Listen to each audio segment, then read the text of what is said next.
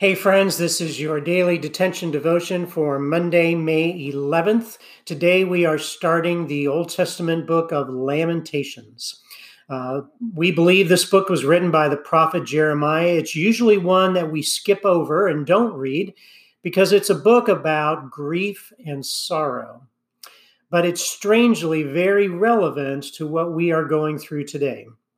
The prophet writes these words of grief and loss, which sound like they could have been written in our world today. Verse 1, Jerusalem was once so full of people as now deserted. Verse 2, she sobs through the night, tears stream down her cheeks. Verse 4, the roads to Jerusalem are in mourning, for crowds no longer come to celebrate the festivals. Young women are crying, people are too weak to run.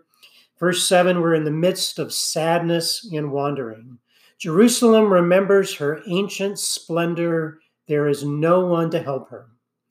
Verse 16, for all these things I weep. No one is here to comfort me. My children have no future. It's a book where people can express their grief and their sorrow to God. And it's a reminder that we can always go to him with how we are honestly feeling. When you're really down, you don't usually want somebody bubbly coming along and say, hey, let's be happy, have a party.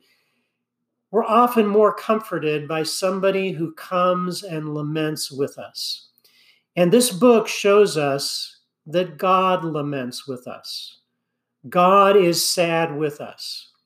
And the appropriate thing to do when we are lamenting for our society and when we're thinking back, things are not the way they used to be, that God invites us to lament to him.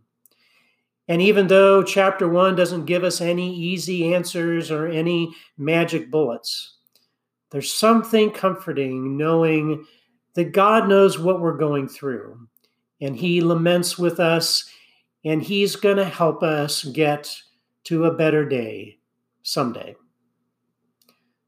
God bless. Stay safe. See you tomorrow.